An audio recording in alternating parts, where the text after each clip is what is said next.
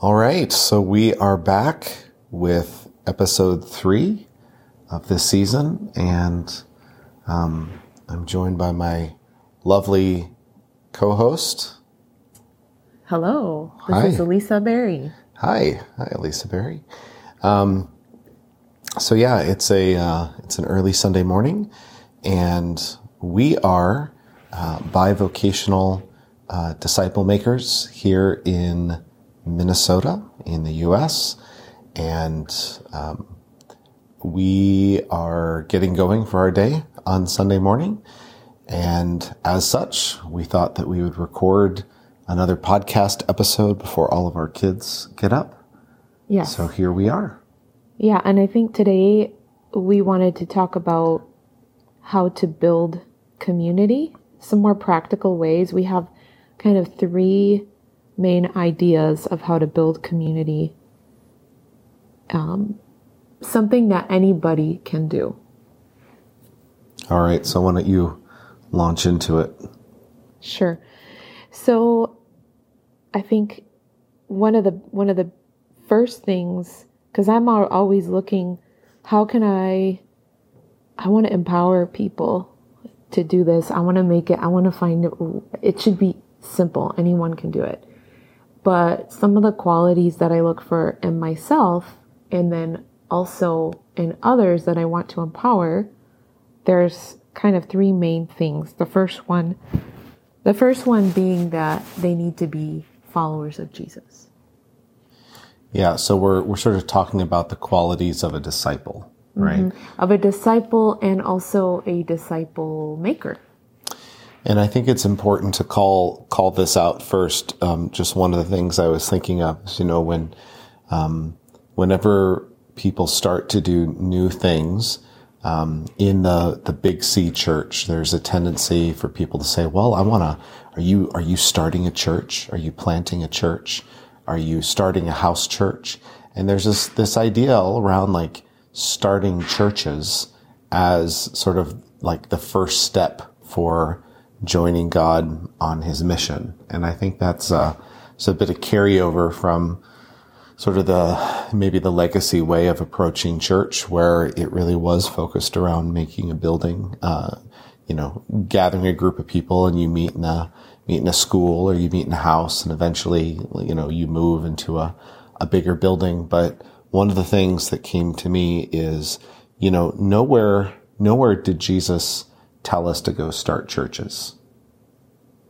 You know that? Right. Mm-hmm. Yeah, he actually said in the Gospels, he told his disciples, "I will build my church," singular. "I will build my church." And so there is no mandate, no prophetic declaration in Scripture for individuals to go and start churches. But what we do have is the Great Commission.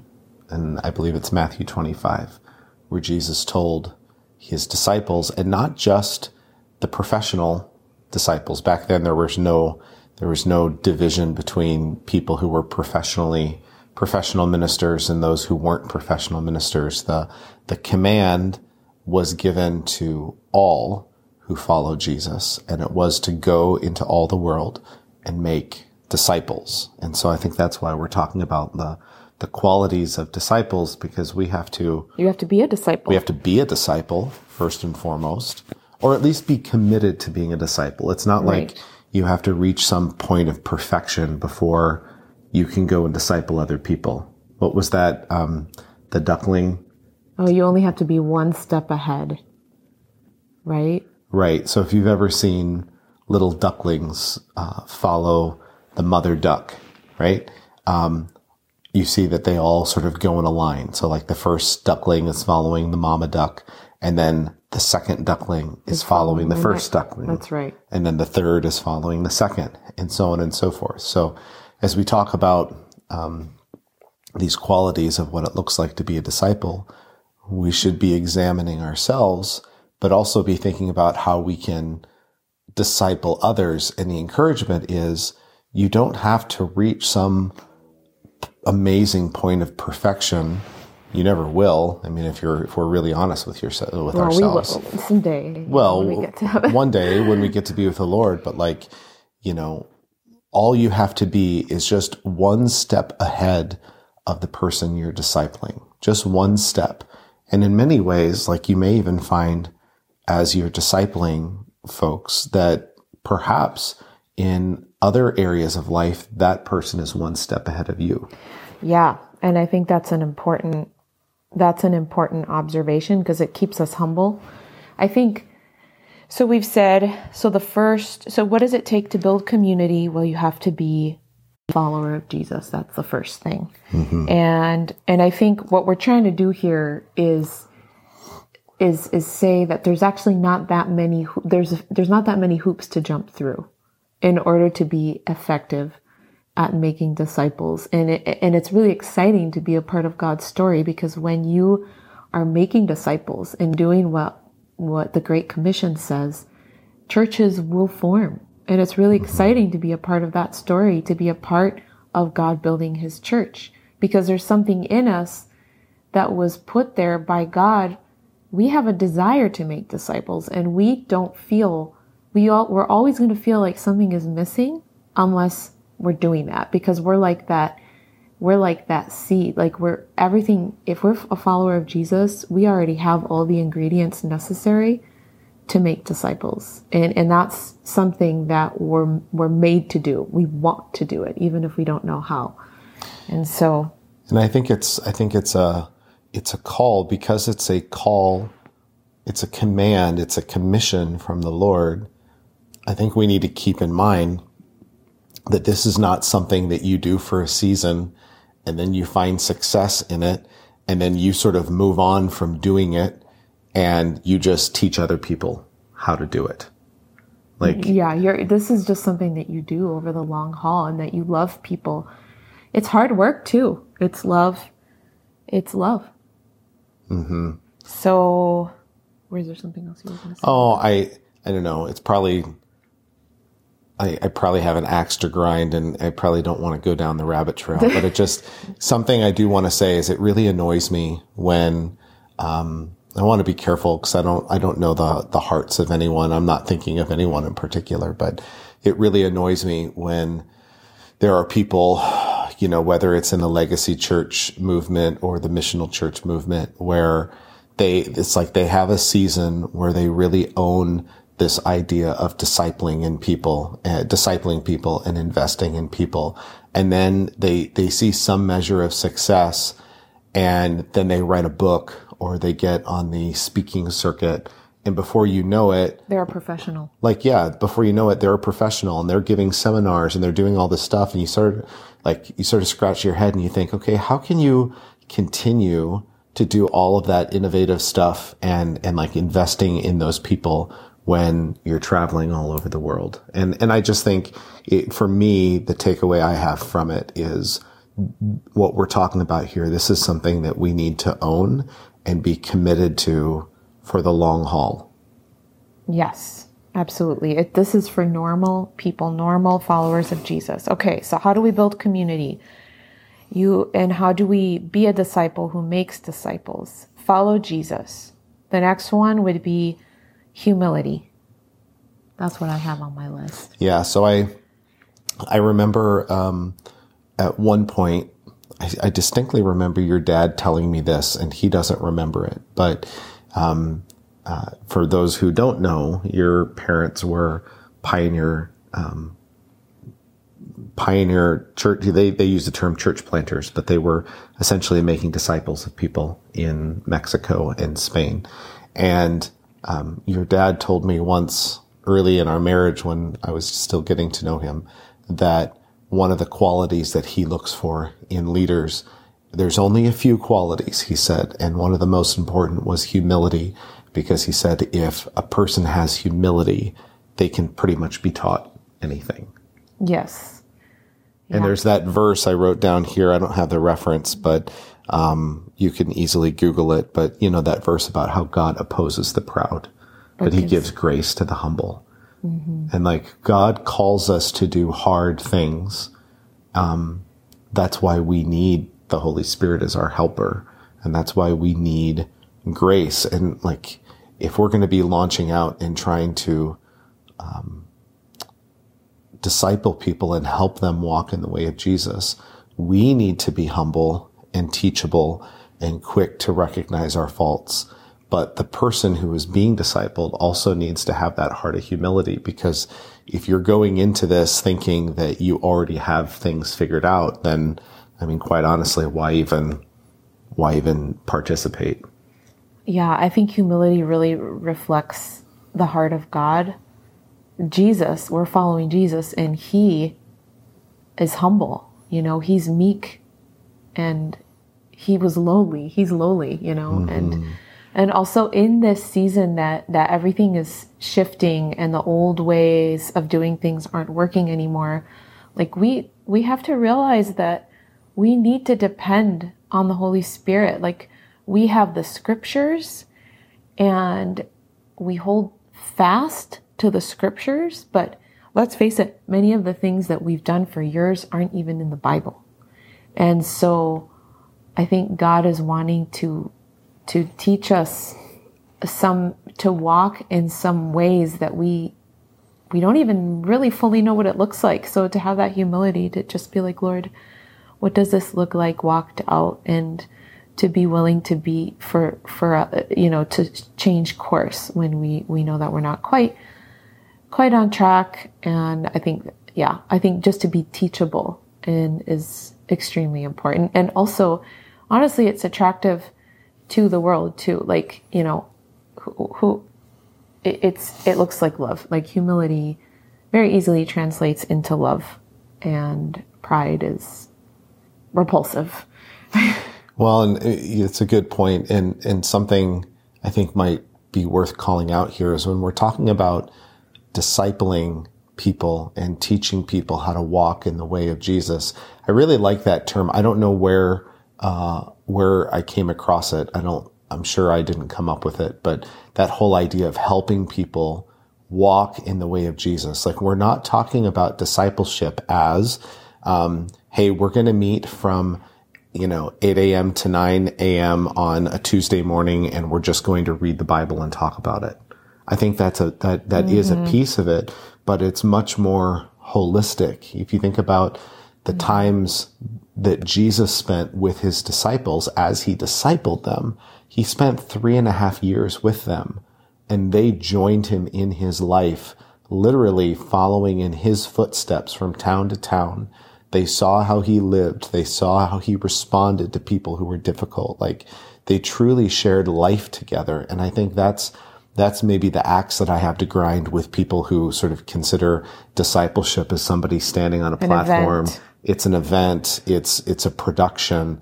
And it's like, that's not what real discipleship is. It's sharing life with one another. And I think that's why humility is so important, because if you view discipleship as a 1-hour Bible study or a Sunday morning service, you really don't have a whole lot of need for humility, because you're not going to be getting involved in other people's lives and stepping on their toes and all of that.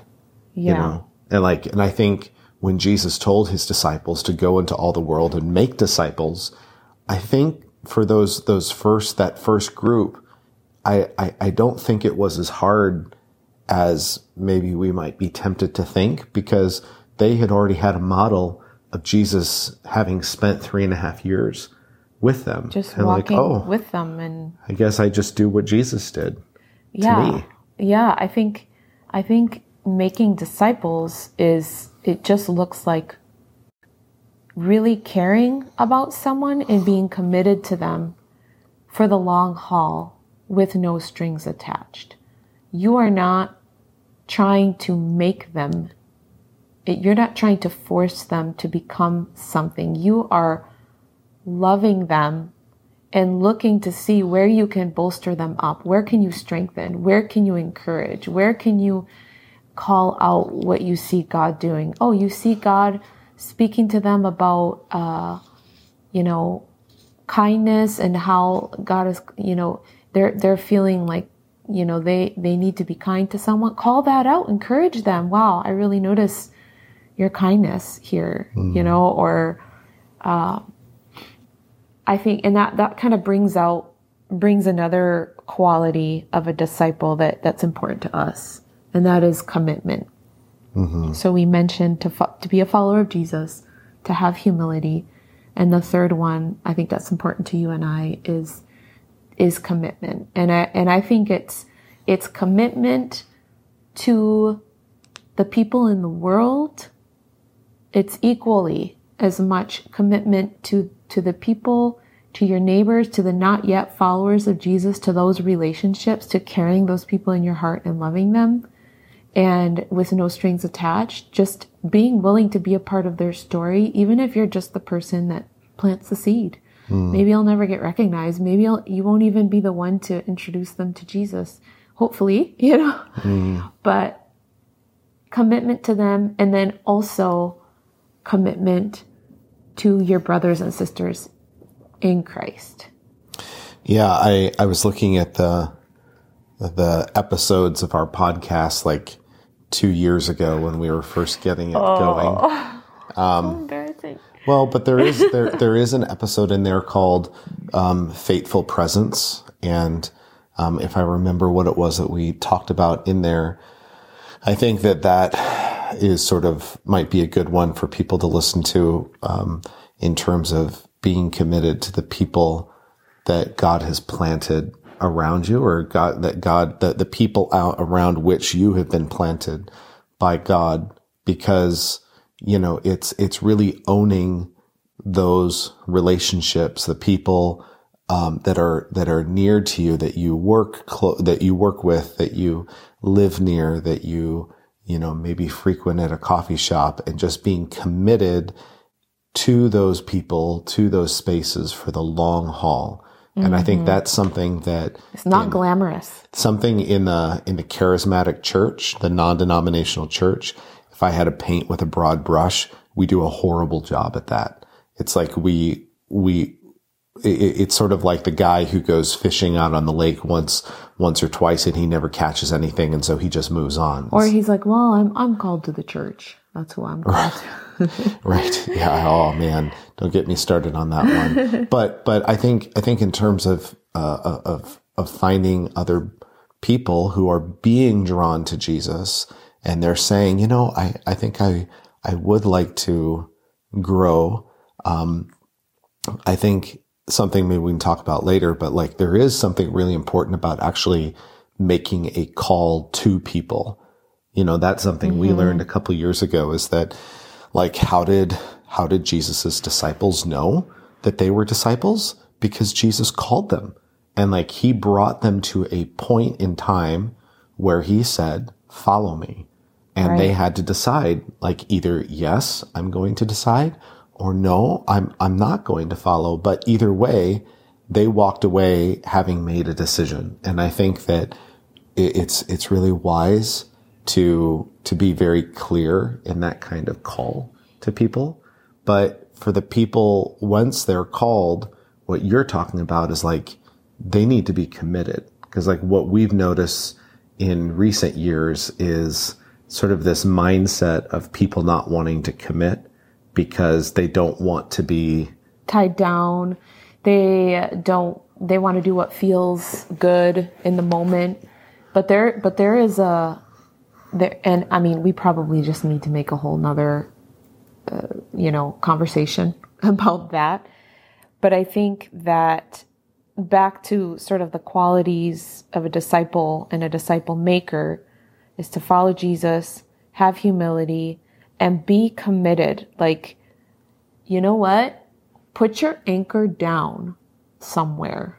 Maybe it's not going to be there for the rest of your life, but trust that God is going to use that. Like, God can work with you. He can mold you. He can shape you. He can transform you.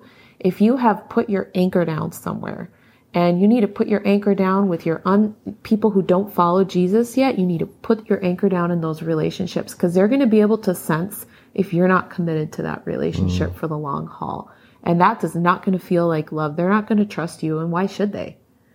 And then put your anchor down with a group of believers, even if it's just like a couple.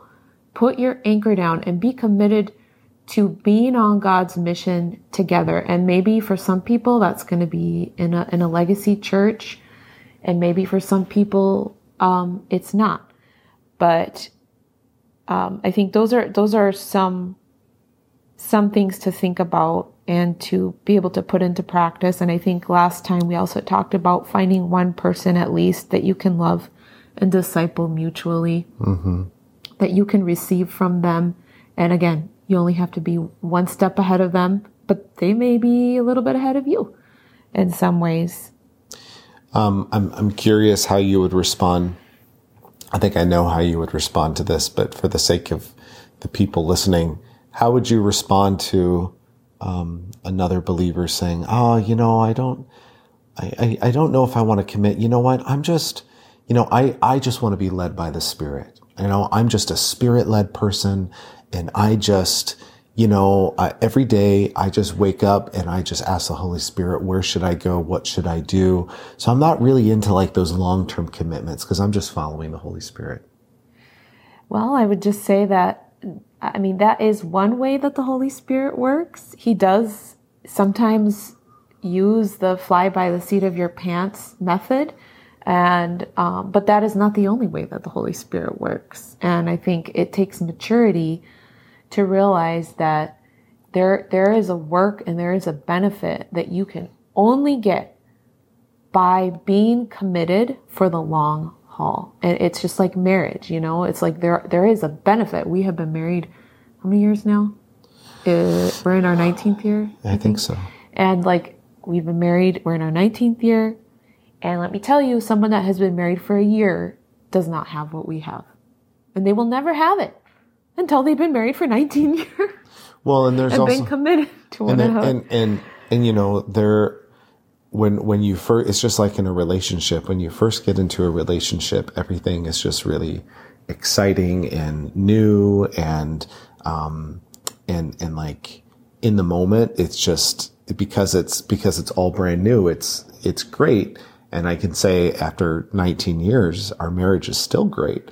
But I feel that, in that first year of marriage, I don't know how much deep character formation actually took place in me.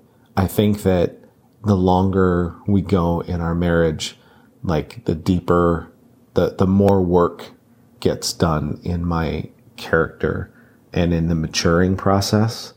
And I think that when a person refuses to commit to something for a long term, they really lose out. Yeah. Because it's like they just, to use that dating analogy, it's like they're just jumping around from person or church community to church community, and they stay around just long enough until